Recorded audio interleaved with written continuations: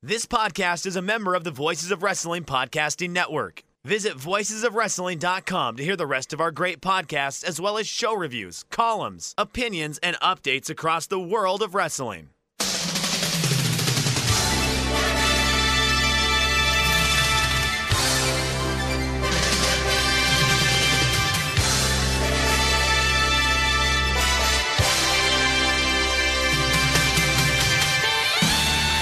Hello everybody and welcome to the CJ Cast. I'm Joel Abraham, joined by Damon McDonald's. Damon, I feel we should do like a weekly emotional check-in. How are you? How are we doing?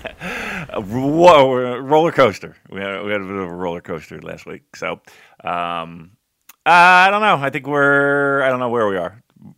Quite honest. You had a tornado, you told me. Yeah. We had, so the entire country, at least the entire southern half, eastern half, got hit with some just crazy fucking weather. So people in Mississippi and Louisiana and Alabama got hit really hard with these storms, and these storms traveled right on up. So yeah, we had one day of just nothing but 60-mile-an-hour winds all day.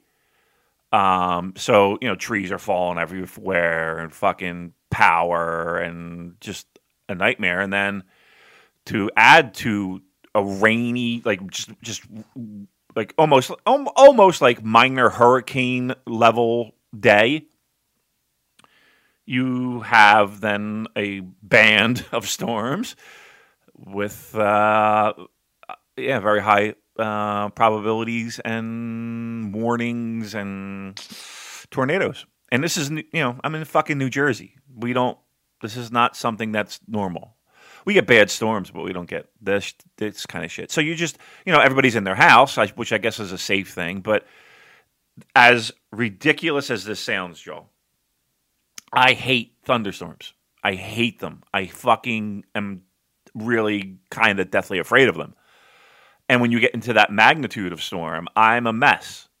So I'm drinking all fucking day. And what my usual defense mechanism is that when I really see the storms coming, right, I see them in the distance, I always leave the house. And I'll go to a bar or I'll go, I don't know, I just feel safer if for whatever reason, and it was just the stupidest thing because the bar could blow down just as easy as my house. I don't know, I just feel safer in that environment. And I can't do that. So I literally am I'm doing a Joe Lanza pacing in my basement for like 3 hours because I can't stand storms. So after it passed, I drank myself into a complete absolute. I literally drank half a bottle of bourbon after it was done, and then I passed out. Fuck me. This has got dark pretty quickly, hasn't it? Yep, I passed out in my basement, and I woke up, in my basement, on the floor in the basement. like it's not a finished basement by any stretch of the imagination. With a 3/4 a bottle, or or now I guess it would be if I drank 3/4 or half, or yep. It was like a movie. It was like a movie where you see a person who's in their. You're like the detective who's seen too much. Right, exactly. I can't work this beat anymore. So that was that, and that was what, 2 days ago. Yeah, that was 2 days ago. So yeah, yesterday when I woke up to log in for work, I awoke in the same clothes that I wore yesterday. Here's the fun part, though. I told you, I don't get hangovers anymore. It's amazing. It's amazing how your body adapts to all the poison you put into it. Isn't that like that's your body's way of saying, well, you might want to pump the brakes here? No, it adapts. It completely just, it just does what it needs to do to keep me chugging along. I promise you, I don't even get hangovers anymore. That's how absolutely ridiculous it has gotten.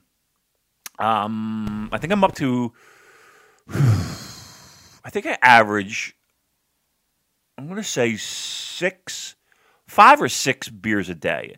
And this is a guy who, quite honestly, never drank like beer at home. Like I'd never be like, oh, I had a hard day at work, I'm going to pop open a cold. That it just never happened.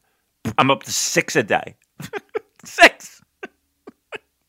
Keep away from any naked flames. I'm worried like your blood alcohol content is Through the roof. you liable for spontaneous human combustion. I tell you what, the one thing I did get out of the house on Saturday to go get beer.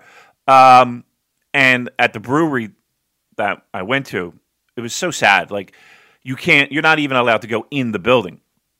So they have like a little table set up right at the doorway where you pay, and you have to pre-order, and it's a whole thing now. And you kind of walk up to it, and you'd see in, obviously, but you can't go in. And it was just so, like, I don't know, I just felt so sad. Like, I was just like, you can't go in anywhere. Like, people can't go in anywhere. I mean, you can go into a supermarket, but that's just a germ-filled fucking... Why would anybody do that at this point? That's about it. I mean, that's really about it. I don't... it's crazy. And here's the thing.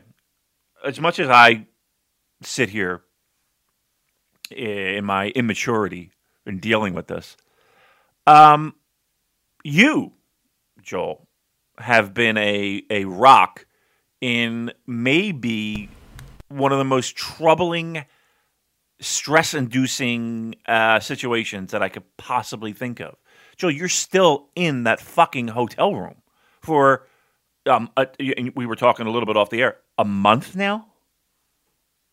Yeah, we left Xiamen to come to Bangkok over 2 months ago, and I've been in this specific hotel room for, almost a month now. And Thailand have pretty much not closed the borders, but there's no international flights in or out of Thailand anymore. China still won't let foreigners come back into the country, so I'm trapped here basically, which is not ideal. But I'm trying to look on the bright side. Like I said, I'm very lucky that everyone is healthy and relatively happy, and that I still have a job where I can work from this hotel room and still get paid. And a lot of people don't have that luxury. I was going to mention, actually, Thailand have also banned the sale of alcohol for the rest of the month, so it's a good job you're not here, because that is something that I'm sure plenty of people are struggling with right now. But oh my god, yeah, I said to you off the air, it's just one of those things. There's no point me worrying about it because it's just completely out of my hands. There's nothing I can do apart from keep my head down, take care of Esther, and make sure Mally's all right, and do my schoolwork and get to chat to you every week. Last night, actually, I did something really fun with some of my old friends and colleagues in Bangkok. They have a weekly online pub quiz. So they take it in turns, and each week one person makes a little quiz on PowerPoint, and then they have a Zoom meeting, and one person acts as the quiz master, and they all sit there on their cameras or laptops or whatever with pencil and paper. So I did that yesterday, and that was a lot of fun. So I'm looking to do more things like that to kind of break up the monotony of my days, which I write a blog. It's a private one. I'm not going to share it with anyone. It's only for my parents and my sister, just so they know how I'm getting on. And I'm just writing the same shit every day. Woke up, had some Weetabix for breakfast, did my online classes, took care of Esther, went for a walk, had some dinner, watched a bit of TV, went to bed. And it's the same every day. And it's a bit of a drag. Yeah, that's one of the things that I find. Well, first of all, I have all that quiz stuff because I did it, right? I can give you every old quiz I have. Well, let's do it. Why don't we set something up? Let's do like a little weekly or bi-weekly quiz thing. It could be like a wrestling. I don't want to steal Joe Gagne's 5-star match game, but basically something like that for a little group of us. I think that would be fun. I can do that. Take a bit of work to set up, but yeah, we could do like I said with my friends and colleagues here. They take it in turns, so each week someone else is the quiz master. Other people suggest the categories. Like yesterday, the categories were animals, board games, movie posters, things like that, which are quite general. But if it's within the our little wrestling community, then it could be sort of more niche things. I think that could be fun. We could do that. Again, I have like I said, weeks of because I did it every Tuesday night. It was me being a quizmaster at a bar. So and then like the company that did it that I worked for, they would pre-print.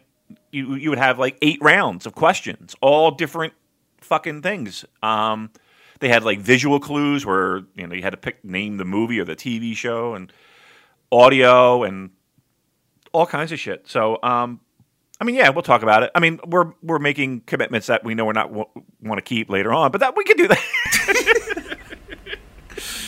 Oh boy, yeah, don't. No comment. Yeah. I'll tell you what, on the alcohol tip, did you see this thing about in Japan? This is, the Japanese Retro Game Center sent me this at Japan Retro Games.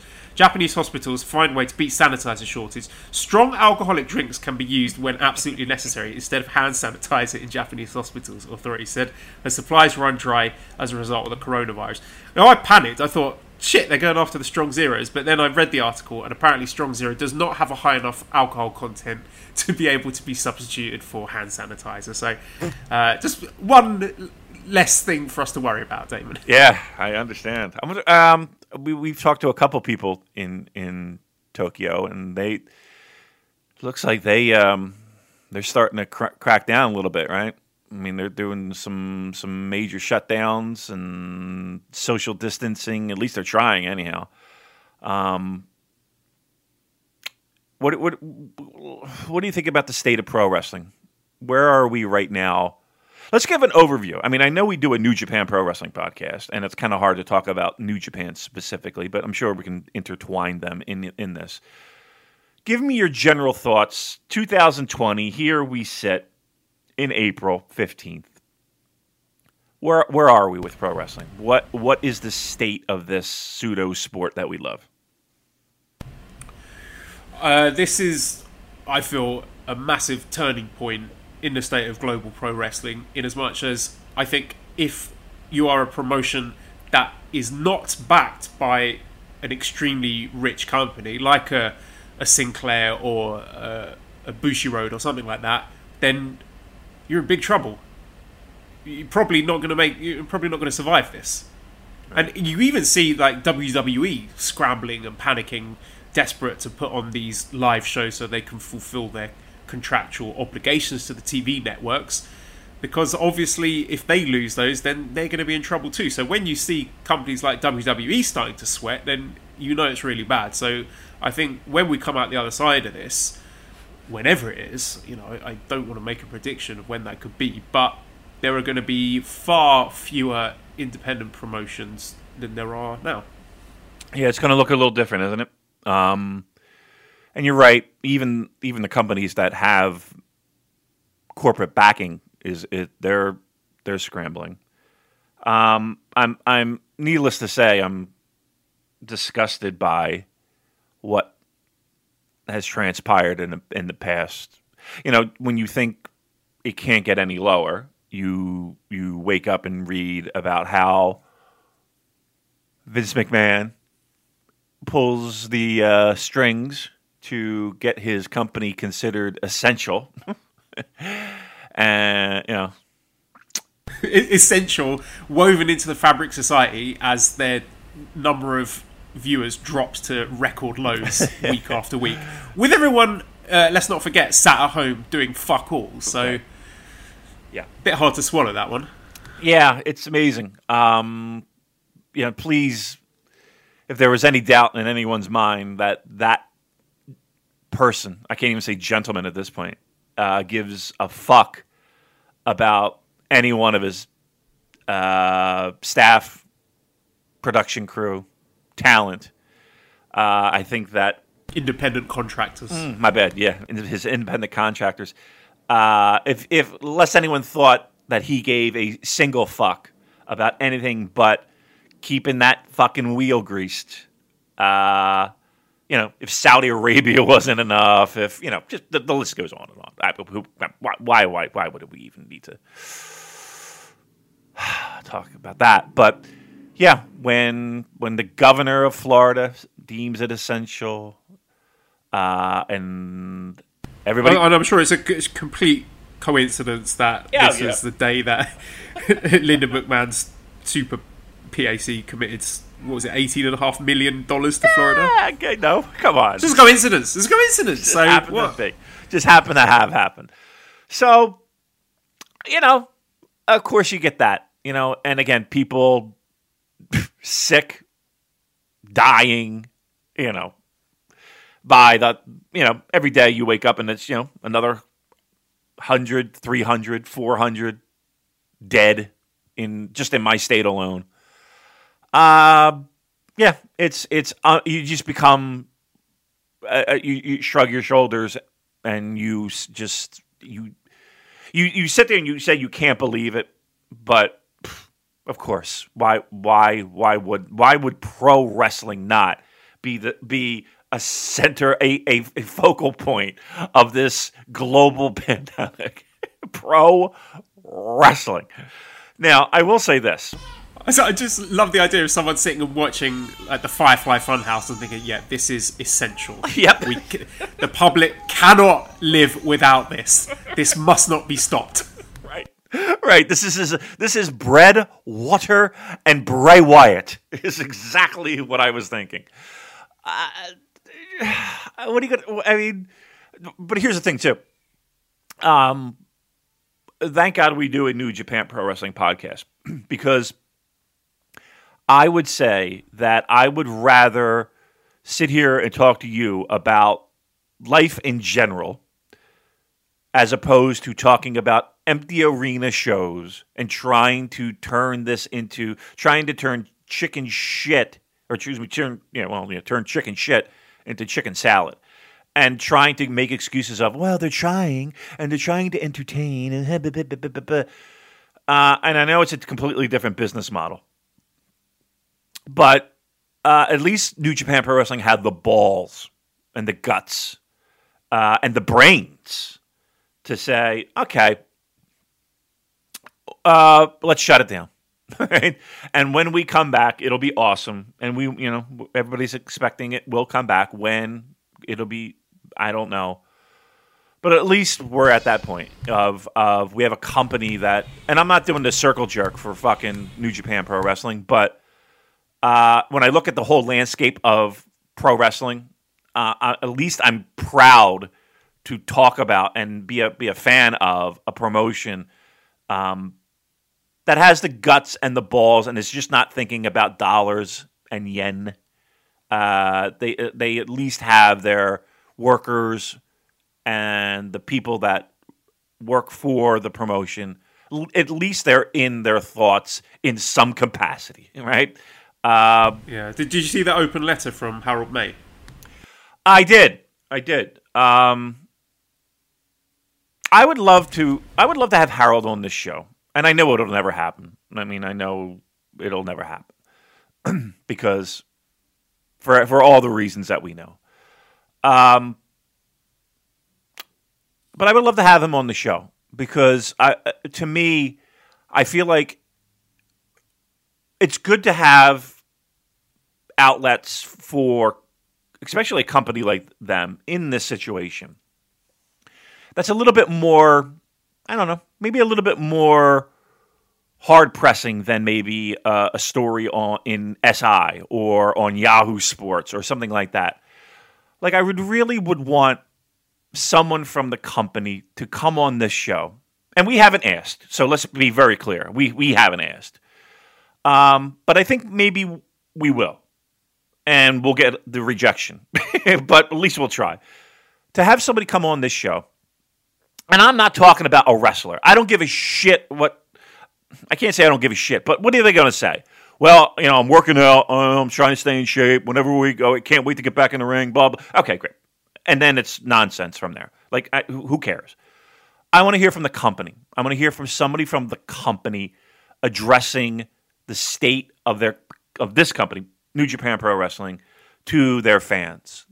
And where we are. And I know that they might not even have the answers, but I just feel like they just need I feel like we are the perfect vehicle for that conversation of where are we, how did we get to where we are, and where are we going to go moving forward. So we're going to extend that. I'm going to do it, and we'll see where that goes. Again, are we probably guessing it won't happen? Okay, yeah, of course. But I think for 3 years we have been the eyes and ears of the fans that they want. We have been the eyes and the ears and the hearts and the minds of the fans that they want here in the United States. So I'm publicly extending it, but I will privately extend it as well. And we promise to be on our best behavior on that episode. Yeah, this is not going to be a dick joke, slap happy. We're not doing that. That won't be this. This will be a Q&A. And you can be as casual as you want. And we encourage it. But no, we're not doing jokey Damon and jokey Joel. Jokey Dole? We're not doing that. Now listen, if you want to come to the table with a dick joke or two, we appreciate it. We won't turn it down. It always has to break the ice, doesn't it?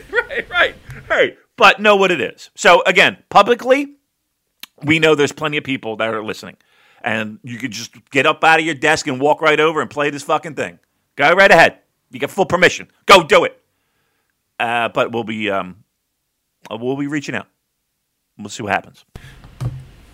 I find it interesting that even now the official New Japan Twitter, at NJPW1972, are tweeting out announcements about Samurai TV broadcast schedules for May, saying like May 21st and 22nd, Best of the Super Juniors 27, Korakuen Tour is going to be broadcast live. Do you find that a bit odd that they are actively promoting this stuff that, if gun to my head, I don't think is going to be happening? Yeah, I mean, look, here's the thing. I think that they have a directive to keep things positive, and I don't know that for fact. But, I mean, you're a social media team or a social media person who wears glasses. You're trying to keep it as upbeat as possible, right? And then when they have to deliver the bad news, I will say this: they don't dick around with it. They rip the Band-Aid right off. It's not like they're teasing. When they get up, the minute they get word, it's whoosh, okay, that's done. And yeah, sometimes it's a little bit like you're putting the spoonful of sugar makes the medicine go down. The medicine go down. And that's a lot of that when it comes to the social media. But I can't blame them. I mean, they're trying to stay fucking afloat. They're lucky that, it's every sports network and every sport. I mean, dude, I'm watching fucking old Montreal Expos games from 1991. That's what's being broadcasted right now. Yeah, but I don't have Arsenal tweeting out, "Oh, you can check out our match against Man United next month," right? Because they know, in all likelihood, it's not going to be going ahead. So there's a difference between trying to stay positive and offer, little treats going forwards. Which things like, "Hey, let's put My Dad as a Heel Wrestler free on New Japan World," or the G1 Supercards, or right. Wrestle Kingdom Night One, whatever it is that they've done. But it just seems odd to me to actively promote something that, surely they must think, in all likelihood, won't be happening. But I don't know. Maybe that's just me. Yeah, I tend to agree. Because as much as I say rip the Band-Aid off, they do a good job of that. It's also, it's a little bit of a dick tease, isn't it? Where... Yeah, that's like keeping the Band-Aid on and saying, what Band-Aid? Yeah, it is. But again, they're gonna do that until they get an official word. I mean that's really the honest to God truth of it. They're gonna do that until they get an official word. I don't know, man. It's what on one side of the coin. I see what you're saying, man, and I see the fact that it is a dick tease, and it is, and again, maybe it's giving people false hope. Maybe it's because logically you would think this ain't happening. The other side of the coin, it's, until we hear, until we know, until we have an official word, we gotta plow on. I don't know, man. Look, we're putting all our faith into Hiroshi Hase at this point, because representatives of 7 different companies have met and submitted a direct request to Senator Hiroshi Hase to allow pro wrestling activity in Japan to resume, requesting testing kits for every wrestler and compensation for lost pay in the last month. So, Over to you, Mr. Hase. Yeah, wow, that's going to be tough. I think that's when we talk about the state of pro wrestling, man. Like, are we going to open it up to people right out of the gate? Are we doing empty arena shows first? Are promotions going to be testing? That's going to be huge. Just the very nature of what pro wrestling is and how it works. It's not like people can, they travel and they get from point A to point B, and then they have to make a show 2 nights later in the other side of the world. It's a bit of a struggle. Logistically, to kind of fucking keep everybody safe. And pro wrestling doesn't really have the best track record of being proactive in that. And this is not volleyball where, they can play a sport where, they could keep 6 feet apart. They're sweating on top of each other and spitting on top of each other and all that shit. Probably little cumsies too, come to think of it. No.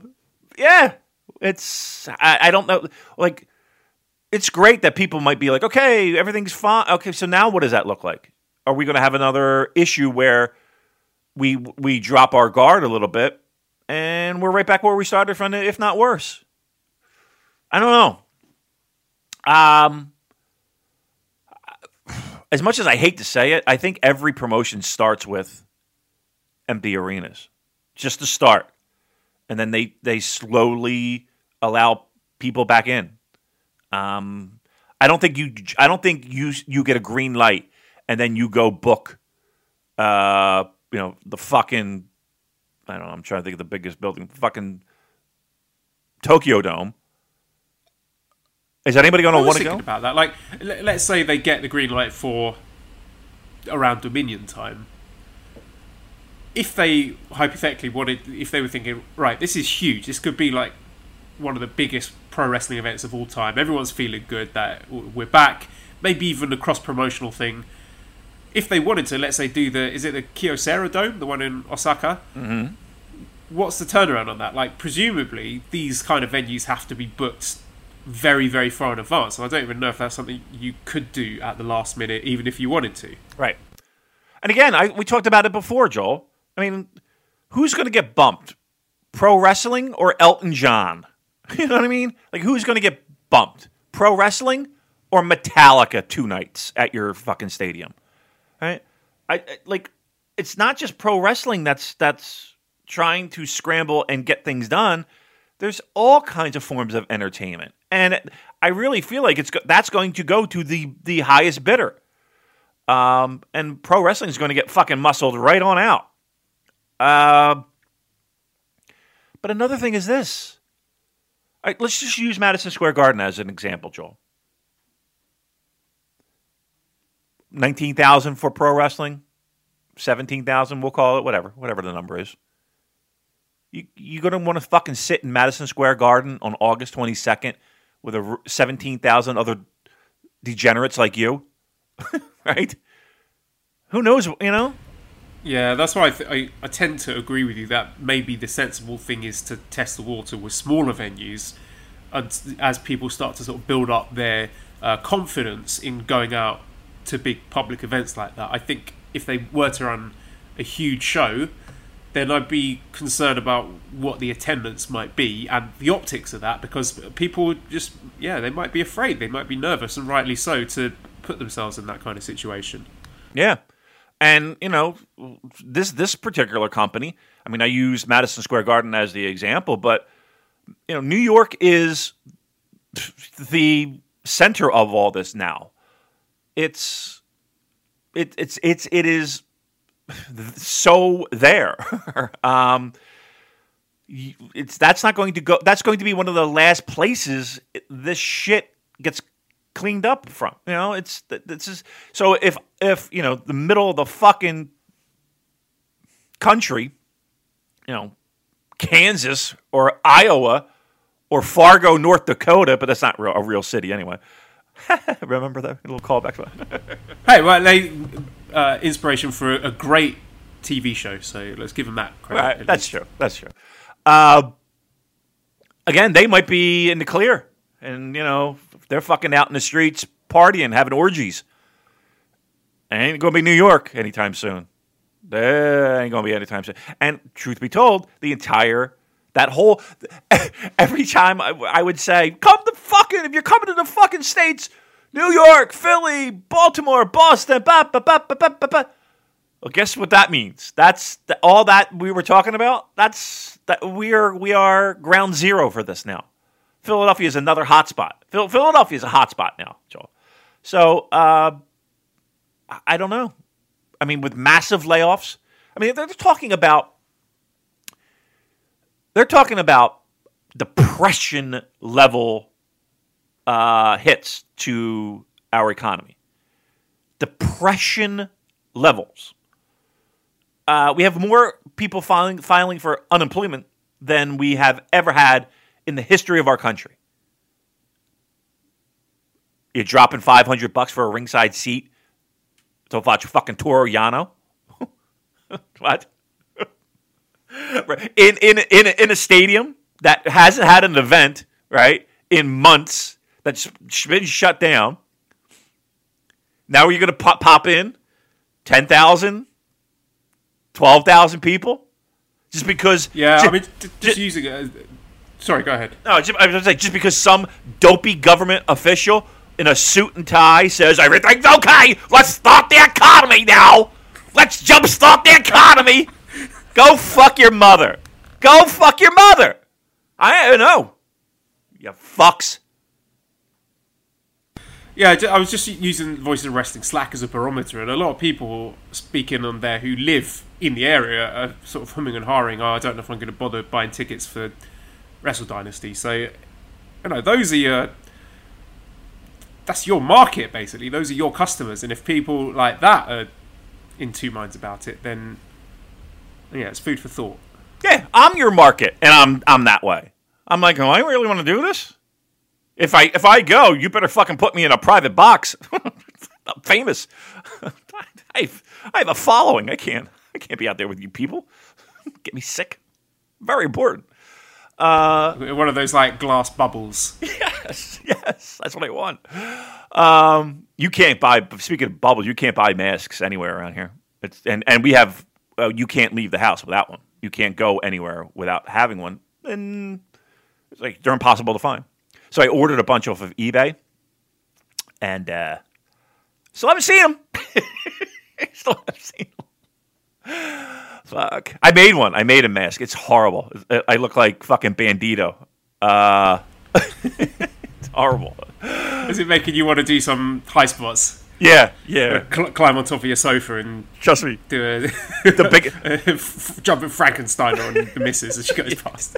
The biggest high spot I have in my house is a shower at this point. To me, a shower is now a shooting star press. The likelihood of both happening are very low. Let me ask you a question. You're in that hotel room. I'm going to ask you a personal question. I want you to answer honestly, as only you can. Are you sick of looking at them? It depends on the circumstances. Obviously, there are the inherent stresses of looking after a little baby and a newborn, where you've tried everything, and they still start crying, and you're just like, what do you want? Mm-hmm. Shut up. Mm-hmm. And Mally she nags a lot about cleanliness, and she'll, if we're going down the lift in the hotel to go to the lobby, if I'm slightly leaning against the wall, she's like, don't lean on that, and she thinks I'm not being vigilant enough with the hand washing and the cleanliness, which is starting to grate a bit. So it's just little things like that which start to niggle. But I was saying to her earlier, I mean, when this shutdown initially happened in China, there were like a record number of divorce rates because there were like husbands and wives who never really spent much time together. I don't know why, maybe just sort of the social dynamics of typically in China, husbands out to work with the business or whatever, suddenly they're forced to spend time together and they realise they don't like each other that much and it all comes falling apart. Like, me and Mally have been together like pretty much 24/7 since January. Wow. So, yeah, since basically, no. Yeah, it would have been that. So January I was back at school for 2 weeks. And then since mid-January, the Chinese New Year holiday, we've been inseparable. Wow. Which, yeah, that's a long time. It is a long time. I mean, listen, there's no one I would rather be with, but there are times where you're just like, oh my God, stop clearing your throat.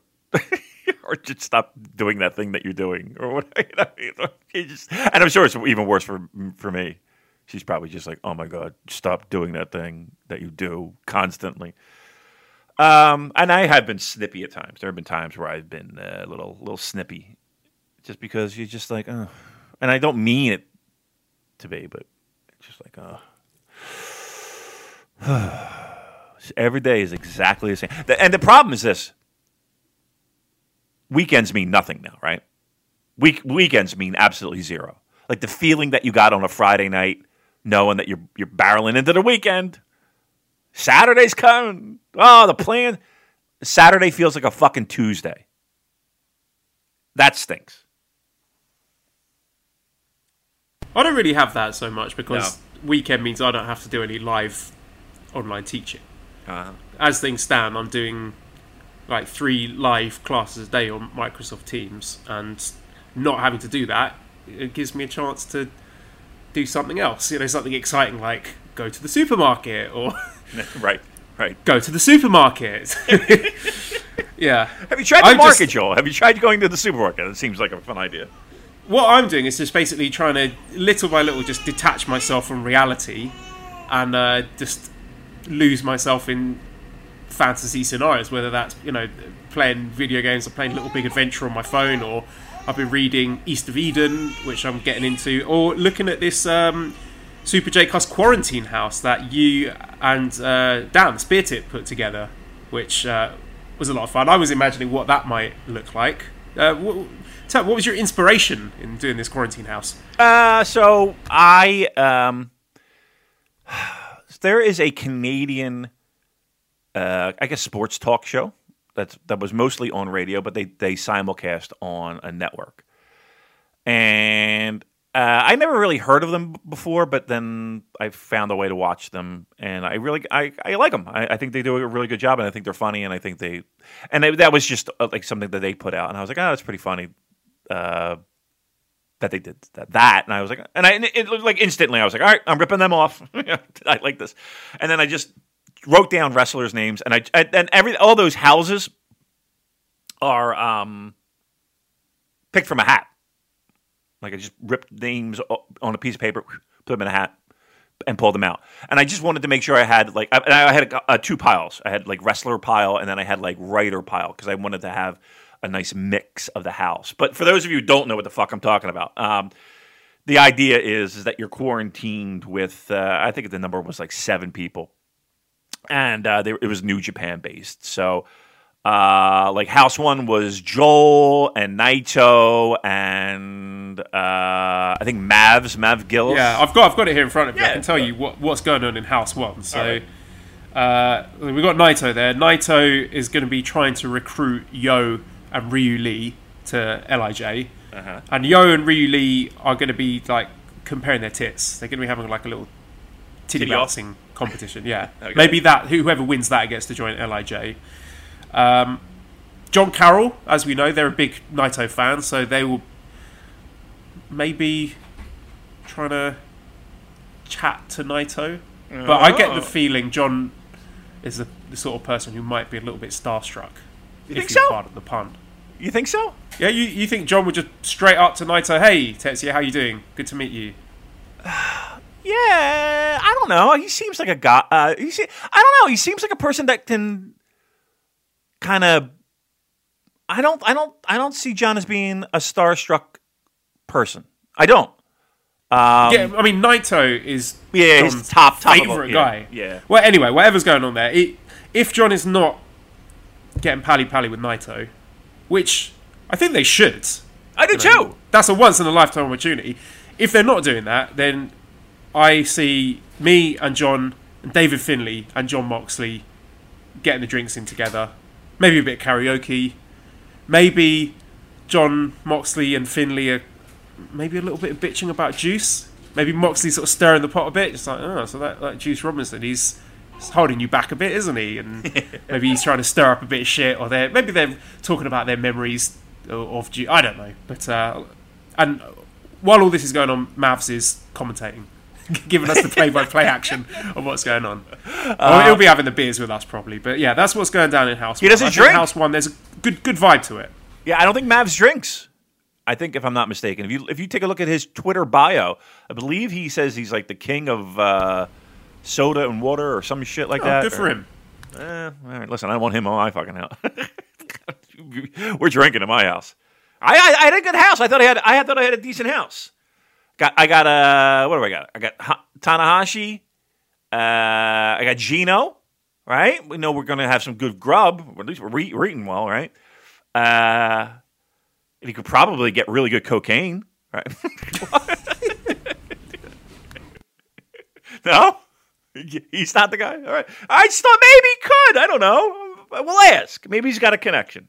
I think Taichi would be the person who'd be hooking you up with that. I bet you. He's got connections, hasn't he? That's why he's banned from the States. I bet you. He'd be a guy to, hey, can you make a phone call? I got a plug. Who else have I got in my house there? In my house. Who else have I got? You got El Desperado, Sanada, Rich Craich, and Tangaloa. Rich Craich. I saw Rich Craich taking a little dig at me, saying I'm not a good-looking guy. I saw it. Don't think I didn't see that, Rich Craich. Fucking prize yourself, all right, buddy? All right? All right, you outkicked the coverage. Let's put it that way. You know what I'm talking about. How about that? How about his missus? Ooh. No, I don't mean it that way. Oh shit, no, I don't mean it that way. I mean it in the sense of she's working front line. She's a nurse, right? Oh right. I you think I'm like beating off? No. Yeah. Maybe once. She's a real hero. Yeah. She is on the front lines. Yeah. I mean, I saw a picture of her. This is really a weird conversation. If you took this entire conversation out of context, it would be terrible. I saw a picture of her in her work gear. Man, that's scary shit. I was when we finished the show, we send our audio pieces over to Editor Dan. Editor Dan does his magic, sends it back to me. And then I upload it to this one spot where then the Voices of Wrestling people then upload it to another spot. Long fucking thing, but whatever. So I let them know via the a direct message via the Discord that the new show is uploaded. And then me and Rich got in a small conversation. We're not chatty guys. But I was like, hey, how you guys handling it? I've been thinking about you guys specifically because, the nurse. He's like, I know I'm going to fucking get it. He's like, I've told people at work. He's like, you know who my wife is. This is bound to happen. Just what I think about them. And that's I mean, seriously, the frontline person and frontline people. And if anybody is a frontline person, listen to this. Thank you. I mean, seriously, you got balls of steel, and you put your fucking health on the line. And I know you're trying to do every precaution you can to not, but let's be truthful here. They're fucking putting their every day. They got to wake up, and not even the wake up part, Joel, that would bother me. It's I got to come home. I would have like a disinfected bath before I got in the house, a shower. Oh, how stressful has that got to be? Fucking swapping out your shoelace, probably. Oh, now I'm depressed. So you got Desperado in your house. smooth as silk segue. Did you see any of those interviews with El Desperado on the website? Because there were some quite interesting statements. He was slamming Shingo and Ospreay for using the juniors to catapult themselves into the heavyweights. His exact quote was, "They can eat shit." And he was still talking about how he'd like to go after the never openweight title. He'd like to challenge Shingo as a junior. So bringing back the sort of the junior versus the heavyweight aspect of the never openweight title. So I thought both of those things were quite interesting. And I like that. Whether or not Best of Super Juniors happens, but if it does, hopefully when we're back, El Desperado, I think, it's got a big role to play. There's definitely some gaps appearing in the junior division. It feels weird talking about New Japan Pro Wrestling, doesn't it? It does feel weird, doesn't it? Here's the thing, though. That's been the history of this company. That's always been the arc from the best of those juniors and those people that are kind of like on that bubble of put on a couple pounds and you could be a heavyweight. It always kind of feels like that's always been a thing. But yeah, I mean, it's always, especially with Will, maybe not so much with Shingo. I think the implication of bringing in Shingo was that he was always going to be a heavy. I don't necessarily know that feeling with Will. I don't know if it was always the game plan of turning him and pushing him as a heavy. Have you seen the size of him though? His recent photos that he's been uploading, like him, just the idea of him now at least being a junior is ludicrous because he's fucking enormous. Like the size of his dick. That too. But I think just his shoulder muscles and his chest, he just looks like a colossus. Yeah. I did see the one picture with him with the Rev Pro title placed. Very naughty pictures. Very sexy picture. So Shawn Michaels-esque, that kind of thing. Yeah, that's Playgirl material right there. I tell you what, I would not want to win that fucking title. That's for sure. Nobody wants to win that Rev Pro title now. That filthy thing. Be like, nope, no, I'm good. Give me a new title, maybe. Yeah, he looks big. He looks huge. Again, not talking about his, And that stuff does make a difference in New Japan, doesn't it? Yes. I mean, the aesthetic of a wrestler, something people don't really talk about in New Japan, but you need to look like you could win a fight if you're going to be getting a big push. Like Jay White, if he didn't have the kind of body that he does, do you think he's getting a sniff into that big four like he has done? Is he, having that cup of coffee with the IWGP title? I don't think so.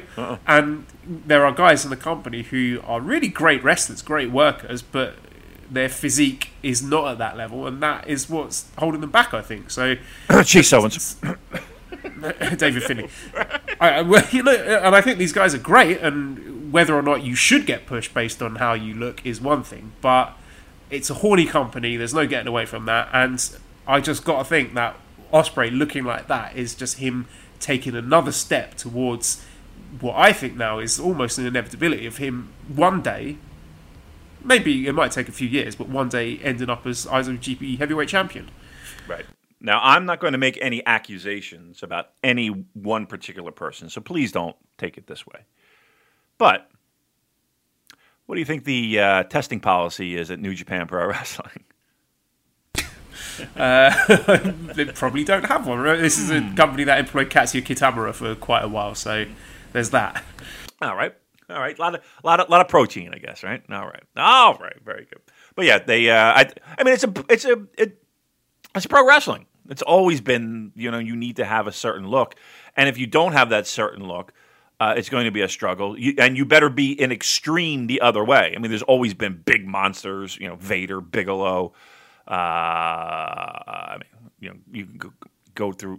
You had to be enormously big in the other way to be a monster, at least. And if you were somewhere in the middle, it's always going to be a bit of a struggle. Always going to be a bit of a struggle. You got to look the part. All right, what else we got here? Oh, I'm trying to force you to play Shenmue.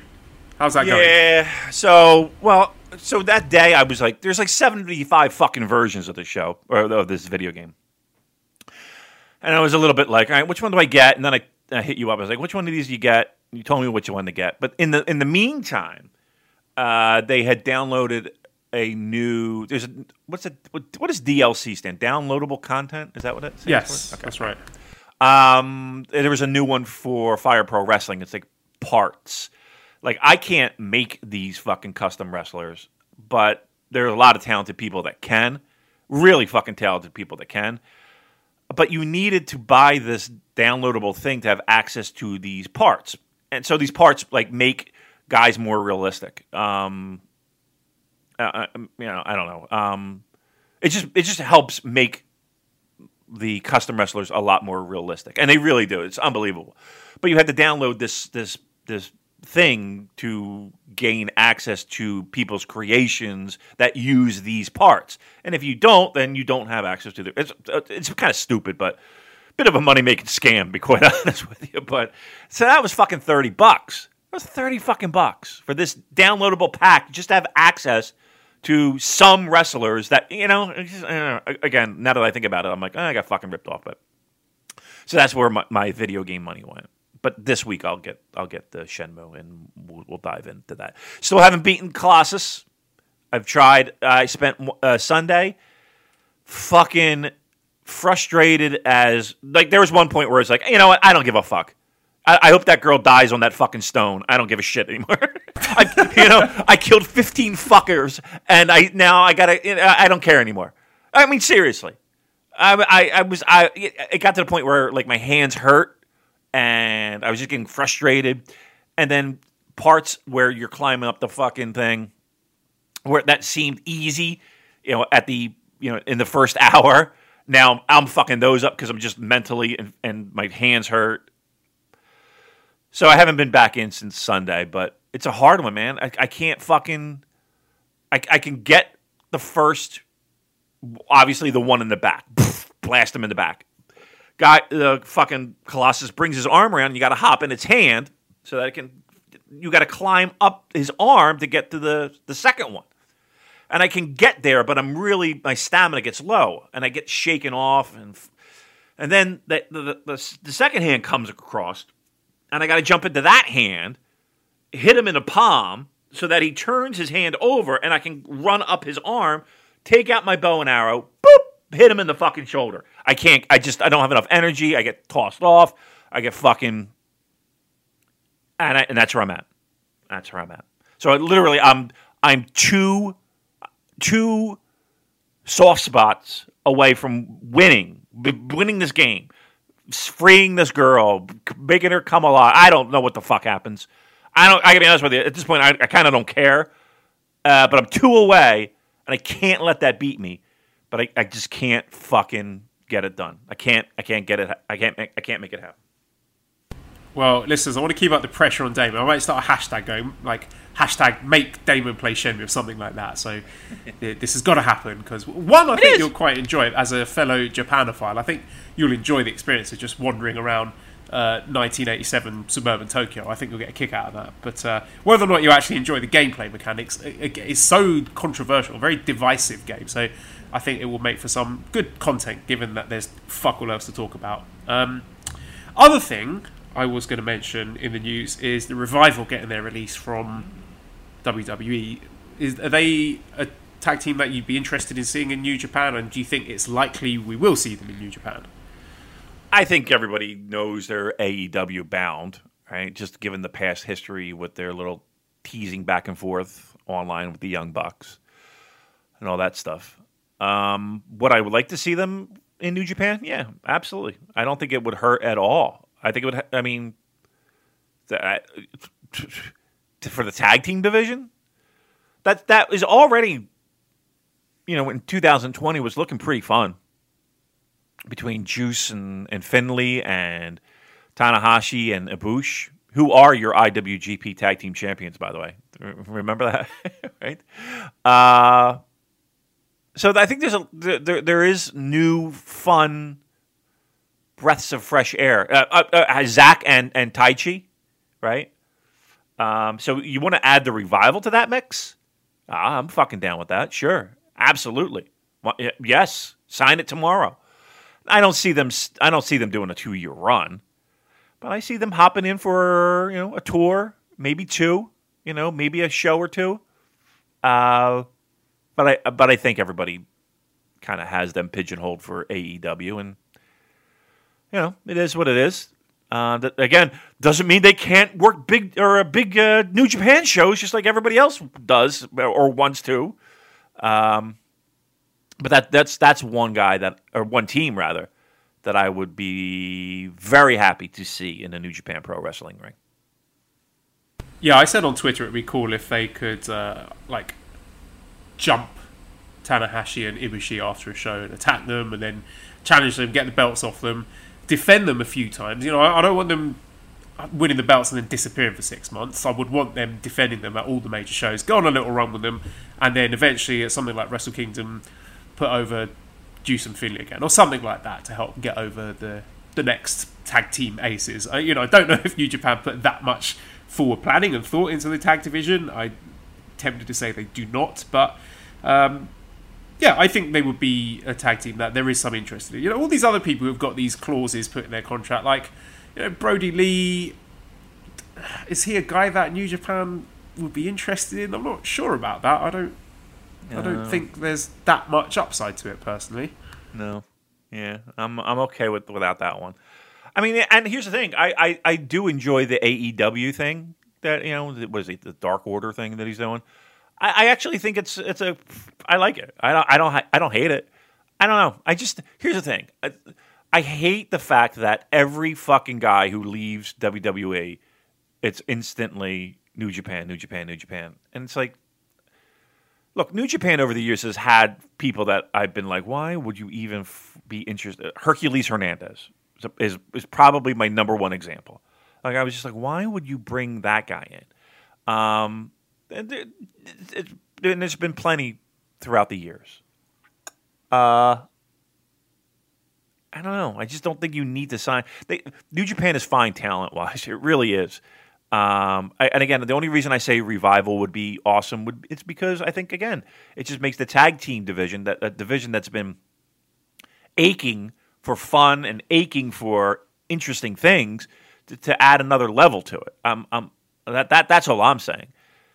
When this thing gets jump started again, I'm looking at the tag division as being one of the most exciting parts of New Japan Pro Wrestling. You bring in the Revival, that's great.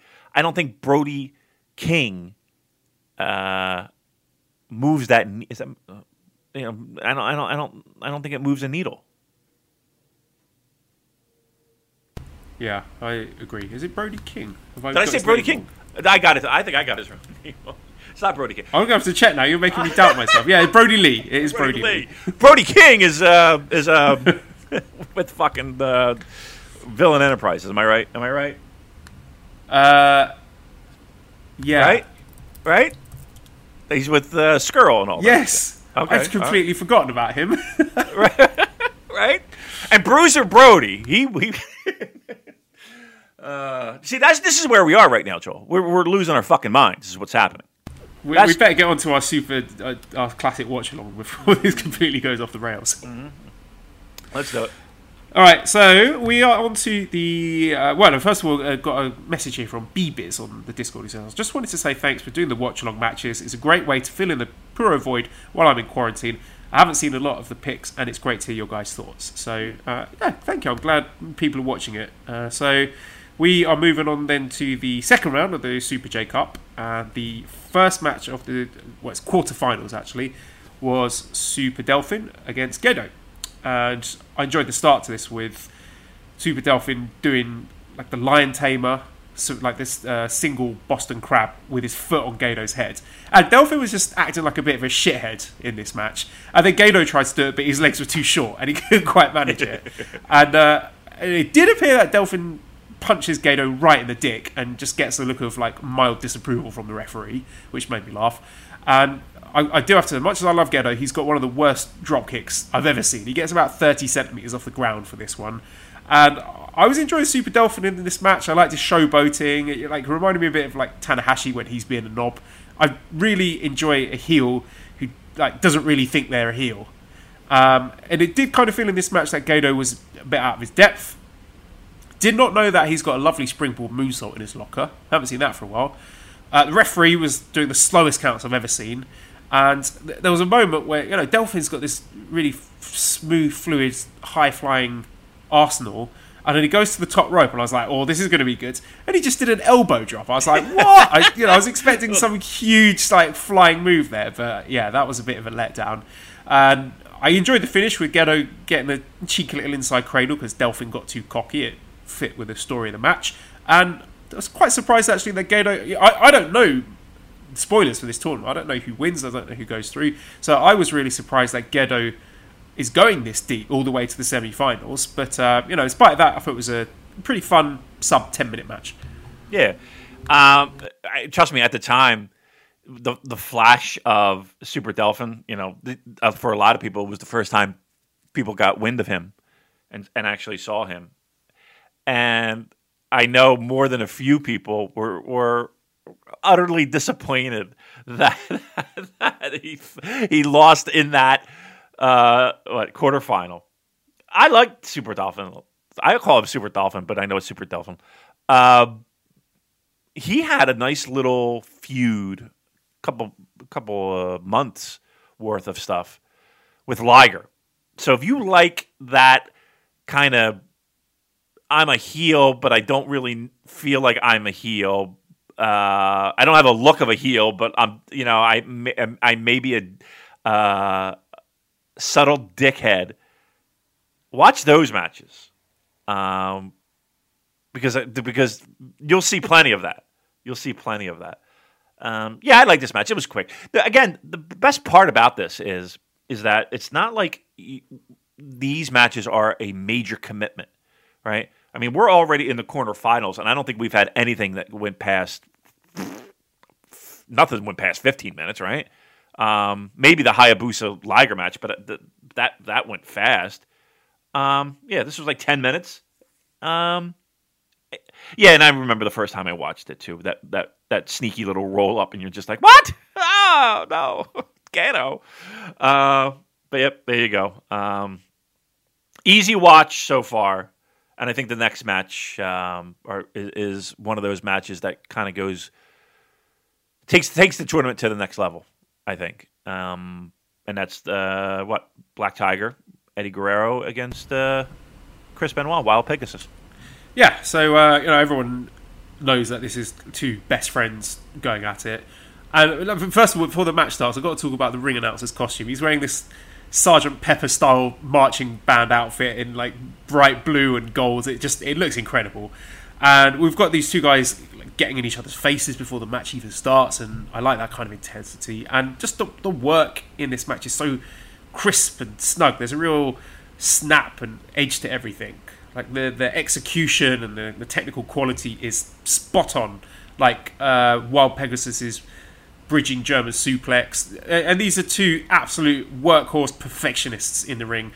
You don't get any of those moments that break your suspension of disbelief, which you get in most wrestling matches, to be fair. It really feels like two guys who are struggling to beat each other with wrestling moves. Not like it's a shoot fight or anything, but there's none of those loose edges that you get in a lot of matches. And just incredible athleticism from Black Tiger when he does the balancing top rope springboard Rana.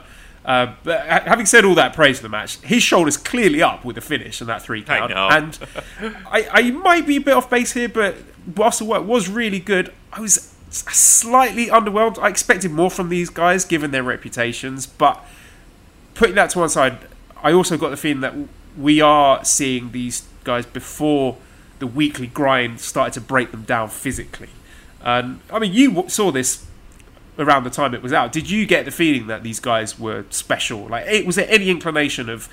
I mean, of course, a decade on from this, they are winning the 2 major titles at WrestleMania in WWE. Was there any inclination of that? I mean, I don't think anybody thought that either of these two guys would be headlining a fucking WrestleMania, right? And no one watching that would even begin to think that. But like these guys were the newsletter darlings. So when Liger did his first tour of WCW, when they brought him in to wrestle Brian Pillman for WCW's version of the light heavyweight title, they would show some matches from New Japan to kind of pump up Liger coming to the States. And one of those matches that they used was I believe it was when Liger won the title back from Chris Benoit, Wild Pegasus. So people had an opportunity to see him on U.S. television, a New Japan Pro Wrestling match, mind you, that Jim Ross voiced over with him. People saw him in Calgary, in Stampede Wrestling. And he wasn't like he was pushed to the moon, but he was kind of like a mid-card guy, I think, at that point. So people had the opportunity to see him, but it wasn't like you could just turn on the TV and see him. So he did have that little, I don't want to say cult following, but people knew him. And people, like wrestling fans knew him. Like observer readers definitely knew him. Tape traders definitely knew him. But the casual pro wrestling fan, no, not really. And again, no one, he was a junior. You know what I mean? And in 1994, we still were in a bit of a, big man ruled the world kind of thing. Even though it was starting to change a little bit with maybe Bret Hart and maybe, maybe some other people like that, but Shawn Michaels maybe. I mean, you kind of felt the tide turning a little bit, not that much. So I don't know. I don't think in our wildest dreams, and I think that's what made that moment pretty special for a lot of people, was those two guys. Even though, again, Eddie had a nice run. He had a huge run in Mexico with Art Barr as a tag team. It was just, I don't know. It's kind of like this is like your favorite indie bands, right? Finally, they have that album that it's not the massive breakthrough, but it's that album before that massive breakthrough where people are kind of like, oh, this is pretty cool, okay. And then the next album, they fucking shoot through the stars. This is what this is. This is that album for those two guys, to me, anyway. Yeah, I noticed as well they had a rematch in the Best of the Super Juniors the following year, 1995. I've got the link for it here, but I haven't watched it yet. But I'll be very interested to see how that matches up against this one. And the third quarterfinal is Great Sasuke versus El Samurai. Very snug-looking knee work from El Samurai early on. Some quite creative submission spots, and he chains them together pretty smoothly in a manner that reminded me of Zack Sabre Jr. But that's the entire first half of the match. Like, maybe a bit too long, but it did build up the heat really well for Sasuke to make the big babyface comeback. The crowd was really into it, and the closing few minutes, really awesome back and forth closing stretch, dramatic near falls, and Sasuke stealing the win at the end, which is a running theme in these quarterfinal matches. But yeah, really great stuff. Sasuke became a star in this tournament. I mean, that, if you want, we talk about Eddie and we talk about Benoit and, even Super Delphine. To me, the guy who, and Hayabusa too, all of them, like, their stock rose. But Sasuke, I think, is the one guy that came out of this looking better than all the rest, which is saying something. I mean, this was, and again, it wasn't necessarily this match; it was the whole entire tournament as a whole. But to me, this is where he became a major player in Japanese pro wrestling, like after this tournament. And again, Michinoku Pro It's not fucking 93 All Japan, mind you. But he became the voice and the face of a promotion that had a pretty decent run for a couple of years, and then parlayed that into being a guy who wound up on just about everybody else's fucking show and became a star from it. So, yeah, I don't know if this match was one of his greatest matches. I thought this was a really good match, but I think the fine. Well, I don't want to spoil anything for anybody, but I think his best work is yet to come. Let's put it that way. Okay, and the final quarterfinal was Jushin Thunder Liger versus Ricky Fuji. This had its good moments. Fuji doing a powerbomb on Liger on the outside, Liger doing a top rope foot stomp to the outside, which Ricky Fuji didn't really sell that much. He was like back on his feet and in the ring a few seconds later. A little bit sloppy. There was like a moment with a superplex attempt that was reversed into like a weird pseudo crossbody, and Liger at the end catching Fuji with a diving Rana that kind of looked like he powerbombed himself. This wasn't terrible, but for me it was a clear step below the other matches. Yeah. If I'm not mistaken, I could be dead wrong, and I really didn't do my homework on it, but I believe that was the first time they'd ever wrestled in the same ring together. I believe I heard that somewhere. So, yeah, it was okay, right? Anytime you see a Liger match in '94, you're kind of expecting a certain level, and I don't know if this one necessarily made that one. What was it? The Hurricane Rana for the finish. It was okay. I don't think it's anything that's on anybody's must-watch list. Now that it's 2020, but watch it to get from point A to point B. Let's put it that way. Yeah, like the acid test for me watching this is how many of these guys do I watch and think I want to see more of their work? And right. Ricky Fuji's not one of them. He's based on the in-ring output, he's pretty forgettable. Yeah, I mean, look, I like the gimmick a little bit more than maybe other people. I mean, look, it is what it is, but yeah. I don't think I'm going to be comparing Ricky Fuji to Chris Benoit's work or Sasuke or something like that. But again, I can appreciate a Ricky Fuji. All right, well, there you go. That's the quarterfinals, and I'm really excited to get into the semi-finals and finals. So we'll do the whole rest of the tournament next week, which I'm really excited about. So you guys have got that to look forward to. Let's move on to some questions then. Discord, Speartip says, a couple of weeks behind on pods, but when Damon proposed the two of you having some sort of video game contest, I can't help but feel you both missed a sublime opportunity to have a match against each other in FirePro.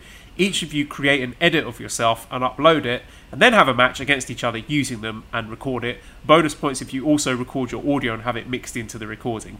I like the idea, but I do not own FirePro Wrestling, unfortunately, and I'm scared to buy it because it's just going to be another time sink, and my free time is just slowly being eroded due to the various commitments, and I don't know, maybe someone else could make us on FirePro. Yeah, I can't make anybody. Like I don't have the skills to do that, but I can reach out to some people. I had a person make me like custom rings, like a Super J-Cast ring. It's pretty cool. It was awesome, actually. So maybe I'll reach out to them and have them create us. And then we have a match, and we figure something out. But yeah, that's a possibility. I'm not definitely not thumbs downing it. I think it might be fun. Of course, they got to make me fat though, and I'll be embarrassed and shit. And, fuck. You know what? I don't know if I want this now. Easy come, easy go. Okay, Mixel says, I know you're sick of AEW New Japan questions. Just wanted to voice I find it endearing that AEW is very free with putting over New Japan on commentary. Wondering if you felt the same. It just feels like a bit of a one-way thing. Like AEW have a lot to potentially gain from a working relationship, hence them doing stuff like having all their wrestlers talking about New Japan and putting over New Japan on commentary, whereas the other way around, I don't know how much New Japan would have to gain from doing the same. I don't know if it's a conscious thing, though. I don't know if it's a thing where it's like, make sure you talk about New Japan Pro Wrestling. I just think it's more of they have carte blanche to kind of describe a match as they see fit. And if they see guys where they can kind of connect the story to something that might have happened in Tokyo or on a New Japan tour, it might be just a free and natural transition. So while I don't think it's like necessarily a company directive that somebody's in their earpiece saying, make sure you talk about New Japan Pro Wrestling, pal. It's more of, and get me in Florida. It's more of a just they don't have restrictions where they don't have anybody holding them back saying you can't say anything about it. But here's the thing too. I mean, New Japan, when the time is right, they've mentioned every company. Right? I've heard Kevin Kelly talk about things that happened in WWE. I've heard him talk about things that happened in Ring of Honor, even during times when it was like, the relationship may not be the best. Now, I've never heard them necessarily say AEW. So there might be a point there. I don't know. I really don't feel like either of them have any restrictions in the sense of don't say those letters and don't say that company's name. I just think they do it I think it's really up to the people on the mic. I really do. I could be dead wrong, but from every indication I've heard, it's really they can do what they feel is necessary, and if they want to talk about it, they can. If they don't, they don't. Austin Pickles says, which New Japan wrestlers matches are you missing the most at the moment? Mine is Hiromu because he was on such a roll when he came back, and then everything went to hell. Boy, he was on a roll, wasn't he? But I mean, think about this guy's career. Think about this guy's career. How he was so fucking red hot. Gets an injury, he's out for over a year. Comes back. One of the feel good moments of 2019. Comes back 2020 in Liger's retirement match. Wins the junior title in a fucking tremendous match. People are excited again. He has the best fucking entrance video in all pro wrestling. And now this. He's got to be wondering, ooh, am I snake bit here? What's going on? He's one of those guys that I'll definitely miss. I mean, I miss everything about it. I really do. I miss Kevin Kelly's voice. Well, you say that, but Kevin's been doing a lot of voiceovers for old matches on New Japan World, so you could check those out. I don't want to check them out. Not the same. Well, I mean, look, it's not. I'm sorry. I'm just being honest. I mean, I appreciate the fact that he's doing it. No, I don't know. There's just something about all of it that you miss. But Hiromu's probably on that list. I mean, I miss Zach. I miss Will. I miss Tanahashi and Ibushi and what they were up to. I thought that tag team was fucking great. I love it. Zach and Taichi. I'm totally down with that. I like Zach. Looking at for the U.S. title. So that was a fucking great thing. Now there's plenty of that I like and I miss. I don't know where this is going to go, but yeah. We talked about 2020 being a really fucking fun year, and then whoop, rip off that Band-Aid. Yeah, I'm not sure I could pick one person. Just the whole package, the variety, and how it was all just such a consistently high quality. It's hard for me to single out one particular wrestling because I just miss the whole thing. Okay, Booze Leprechaun says, any thoughts about what a US tour schedule would look like post MSG, assuming that happens? Do you think New Japan would just soldier on with their plans, or at this point just table everything until 2021? All right. You want my honest-to-God opinion here. I don't think they're back in the States in 2020.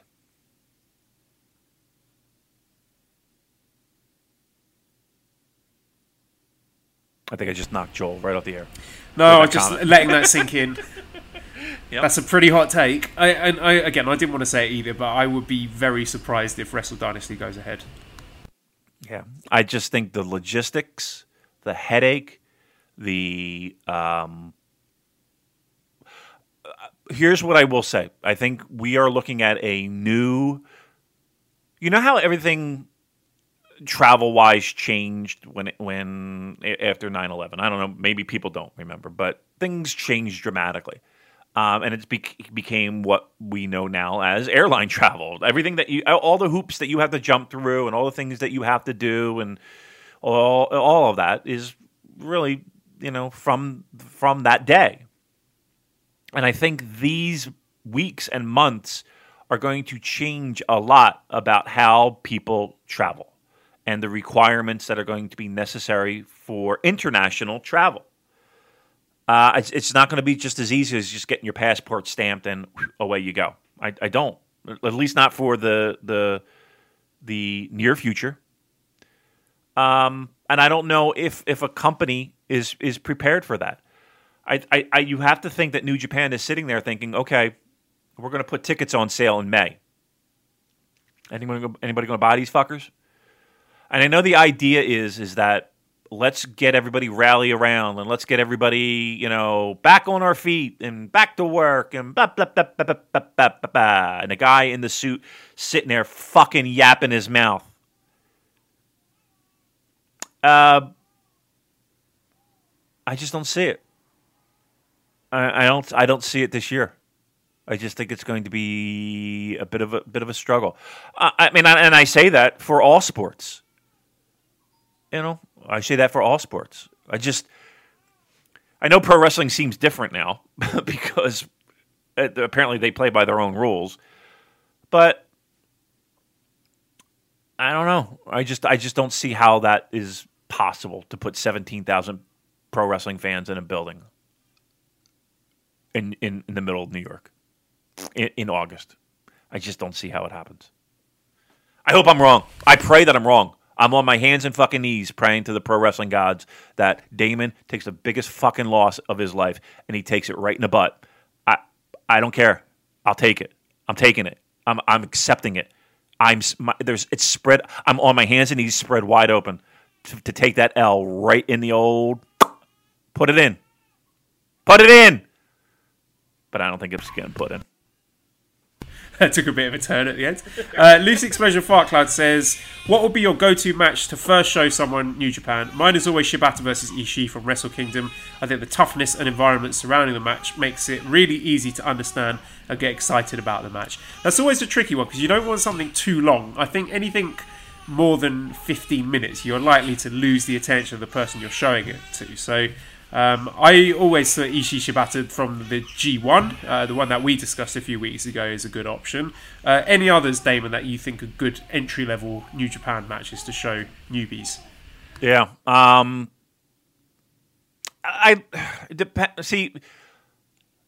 would love to show them something where people are still in the promotion. Like, I could easily be like Ibushi Nakamura, right? I feel like that encapsulates everything that's great in pro wrestling. But Nakamura's not there, so it's like, oh, he's in this promotion now, surfing, and making funny faces. So I would want to have something that was here, and I could easily be like, a Kenny Okada match. Be like, well, Kenny's over here now. So I don't know. Probably Will Shingo from Best of the Super Juniors. That would probably be my one, with two guys that are currently in the company. Yeah, I'd probably go Will Shingo. A lot of action, fast paced, a lot of car crash spots, but even good fast paced wrestling, drama, excitement, Corkin, hot crowd. Yeah, I would probably show him that one. Evenflow 1994 says, are you playing Total Extreme Wrestling 2020 when it comes out? So I'm not really familiar with this. This is kind of like a fantasy booking game. Is it like basically Football Manager but about wrestling? Yeah, exactly what it is, Joel. So I've played it. The problem is this. I don't have a Windows operating system. I have a laptop that I fucking hate that is Windows based. And yes, I can get I can boot up in Windows and on my Mac and blah blah, but it really is a pain in the ass. And there's only a Windows version of it. And I've played it. I played it for a little bit.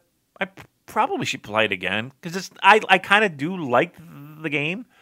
And they have all these different packs, so you could start like 1984 Mid-South, and run with that promotion and try not to get fucking taken over by Vince.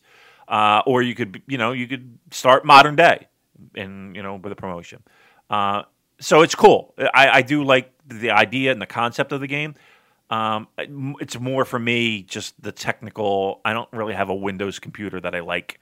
And I don't have like Parallels or anything where I'm going to boot up Windows on my Mac. Okay, on to Twitter questions. Eric says, what first-round cup matches are you most saddened to miss out on? Oh, God. I don't even know what they were. Tomohiro actually, it was the Ishii Hinare match. I think, a lot of people would have looked at the bigger matches like, Shingo Ospreay rematch, but that I really thought that was, at Korakuen would have been a breakout moment for Hinare, and I'm gutted for him as well that got taken off the table, so that will be my answer. That's a good one. Wasn't Okada? Who was Okada facing? Because Jay White. We were talking about him taking a fall in the first round. I forget. I don't have my notebook in front of me. I forget who's Zach. Do you have it in front of you?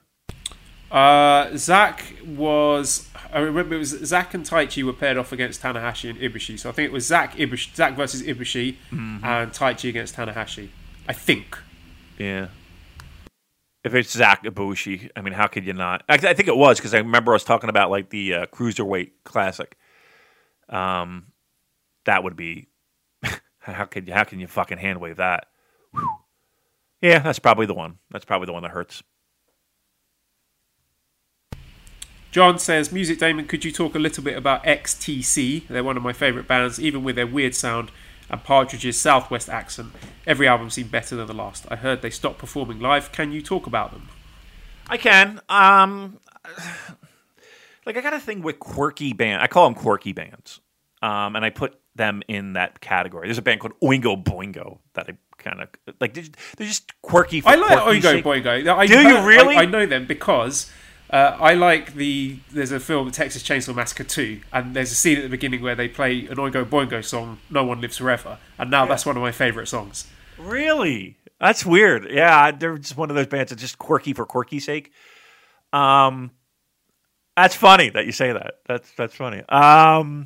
But XTC, they're a very smart, witty band.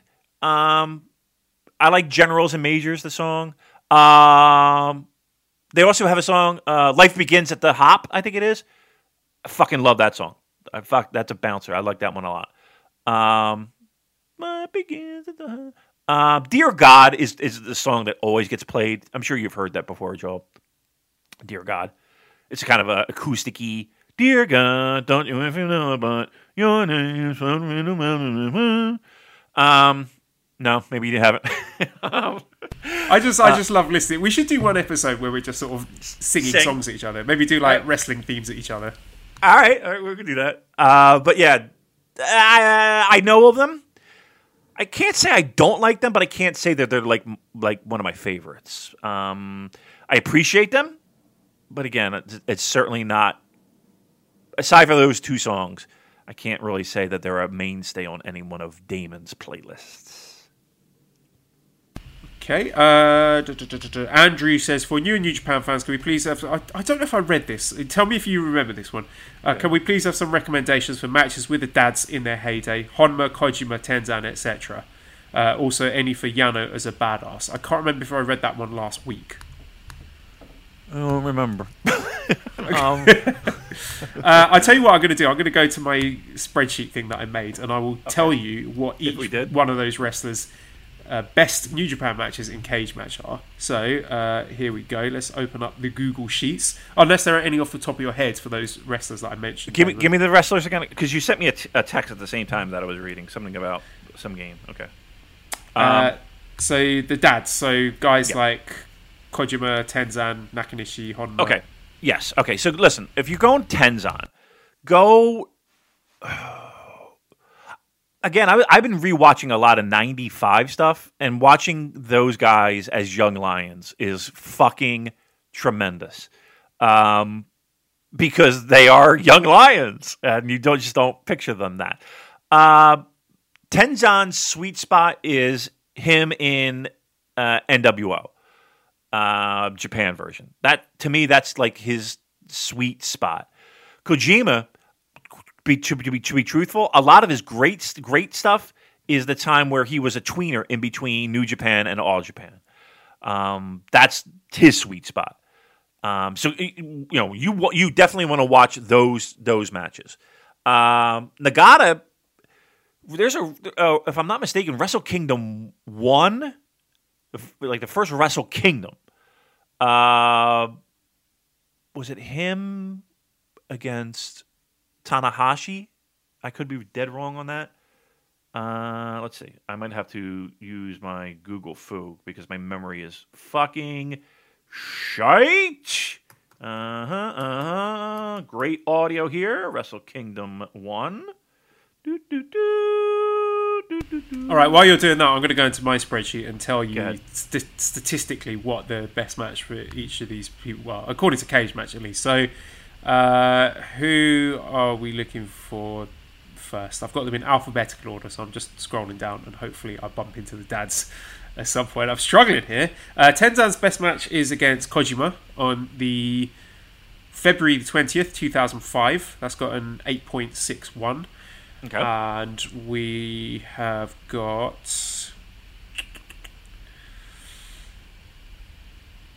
Manabu Nakanishi's best match against Yuji Nagata from the fucking American dates. Always the wrong way around. I think this is the 9th of March 2003. Apparently that's supposed to be very good. We have... I'll tell you what, when it comes to Wrestle Kingdoms, so Wrestle Kingdom 1 had Kawada Nakamura in a singles match that went 19 minutes. Next match is Suzuki and Yuji Nagata, stopped via referee stoppage. Right. Then it's in the main event is Muto and Chono against Tenzan and Kojima.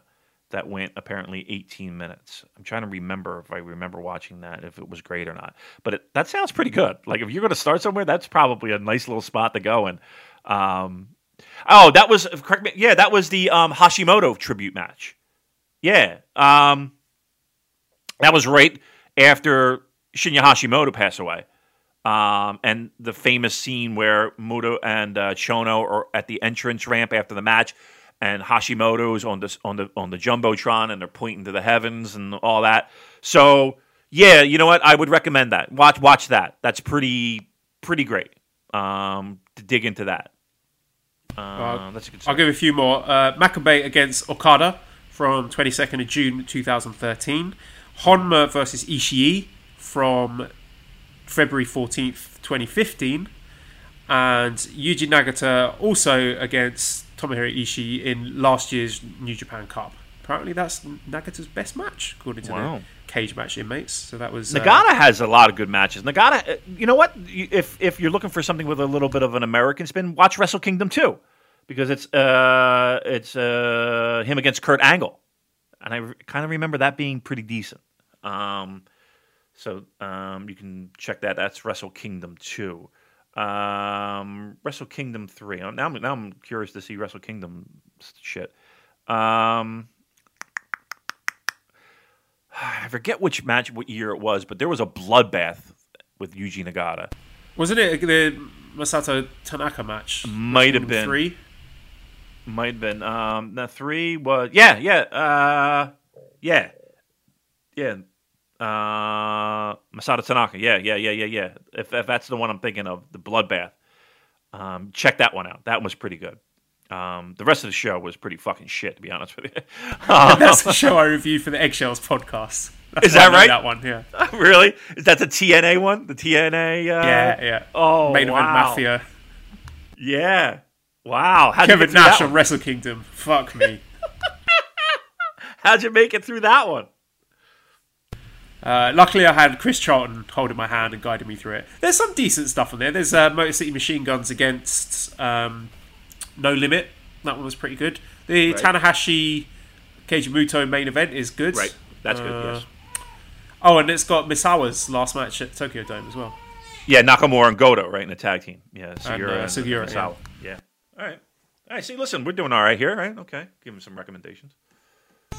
Okay, shooting the breeze. This is at breeze_shooting. So this is our friend Bash who gave us the Jaffa cakes, and I also got to give a shout out to Bash because I finally got a package he sent me with a delicious assortment of English crisps, which is definitely going to help with the isolation here. So thank you so much for that, Bash. Those are going to go down a treat. Very much. Where's mine? Where's my package? God damn it. Well, look, this is one of the benefits of running the Twitter. If you run the Twitter, you get people sending you nice things. So, again, if you want to find a place in my heart, you know what to do. Send me some shit. And this sent me down a rabbit hole, David, of going on the Tesco website and browsing all the groceries on Tesco's and me making like a wish list of stuff that I would buy. Because they've got all these like new, like limited edition flavours of Walker's Crisps now based on restaurant chains. So there's like a... let me try and find it, actually, because... I was kind of tempted to order some of these in case they are no longer being stocked by the time whenever I finally get back to the UK. So they've got there's a sushi chain called Yo Sushi. There's katsu curry flavour crisps, Gourmet Burger Kitchen classic cheeseburger flavour, Pizza Express. They've got two flavours, margarita flavour and American hot flavour, and a Nando's peri peri flavour crisp. Ooh. So I really wanted to try some of those. So they're on the wish list. But anyway, Bash's question says, Damon's favourite song by The Streets. The Streets. I gotta be honest with you. I feel like I'm letting everyone down here with my music today with the XTC and The Streets. I don't really know too much about The Streets.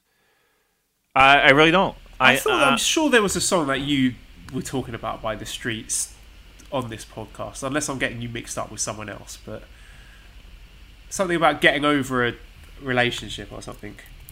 Am I thinking of the wrong band? I think I might be thinking of the wrong band. Yeah, they did. All right, let me look at my Spotify for The Streets. I'll tell you if anything looks familiar. Dry Your Eyes, Fit But You Know It. Oh yeah. Fit, you know, yes. I like that one. That's my favorite one. Fit and You Know. Yeah. Fit, but you know it. Fit. That's probably it. Dry Your Eyes is okay, but this fucking song. Let me see if I can get this going. It won't play probably. I think I can only hear it right now. Come on, everybody! Here we are. Hey, I love it. Super music. Super J-Cast Radio. Dun, dun, dun, dun, dun, dun, dun. Yeah, I like that one. Fit, but you know is fucking great. Where he's standing in line and probably after a night of boozing it up, sees the girl, thinks she's hot shit. He's fucking... good stuff. All right, yeah, that's it. That's my favorite one. There you go. Bork says, do you think New Japan having to shut down so long will affect Naito's title run? For example, may they extend it to get all the planned defenses in? It's going to be everybody's championship's going to be weird. He's another guy. He finally fucking wins 2 belts, has his moment at Wrestle Kingdom, and fucking this happens. I don't know. Look, I don't think anybody's going to go 5 years from now be like, yeah, but they had a pandemic, so he was a bad champion. I don't think anybody's saying that. I think everybody's just going to kind of fucking... I truly believe everyone's just going to be like, okay, let me take a fucking buzzsaw and cut off the months of, March and April and possibly May 2020 and let's just fucking forget it even happened. You know what I mean? Like, I don't think... none of this is going to go into any record book or any feeling of them being a good champion, a bad champion. It's literally... it's just like hitting the pause button, isn't it? Yep. It really is. That's the best thing I could say. And here's the thing. That's for everyone's life. Right? Everyone's life is going to take these pages of the calendar and just wipe their ass with it and fucking call it a wash. And that's that. That's all they're doing. Jeremy says, for Damon, who's been the best outsider NJPW champion to you? Or alternatively, who's had the best NJPW title as an outsider against a New Japan wrestler? So, outsiders holding the big belt. All right. Well, I mean, I think Vader is on that short list, right? We're talking IWGP Heavyweight Champions, right? Vader to me, New Japan was probably the hottest it was ever around that time. 80s too, but yeah, Vader came in, House of Fire, got the instant mega push right out of the gate, and usually his matches were really good. You could say Brody's, but he was never champion. Brody was fucking massive. Rhodey's never. I mean, you could say Road Warrior Hawk with Power Warrior. I don't know. Could you? I'll go Vader. I think Vader was probably my favorite foreign champion.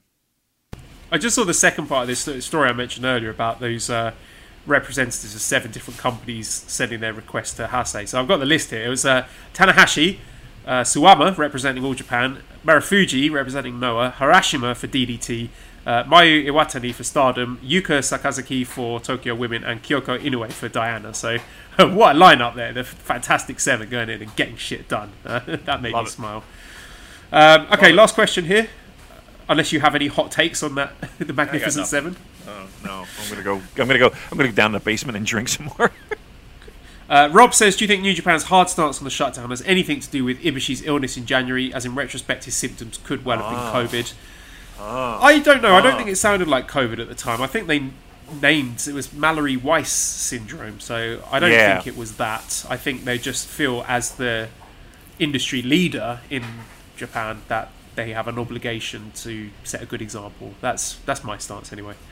Yeah, I'm going to agree with that. I don't want to sit here and be like, well, New Japan would cover it. I mean, I can't say that they would or they wouldn't. The timelines are kind of weird, and when the shit was going down, him getting sick. Talked a little bit about fevers, right? Fever was a big issue, right? Again, I don't think it was COVID-19 related. I don't know, but I don't think it was. And I think they said it was something completely different. So I'm going to go with a no on that one. But I could see where you might try to connect those dots. Let's put it that way.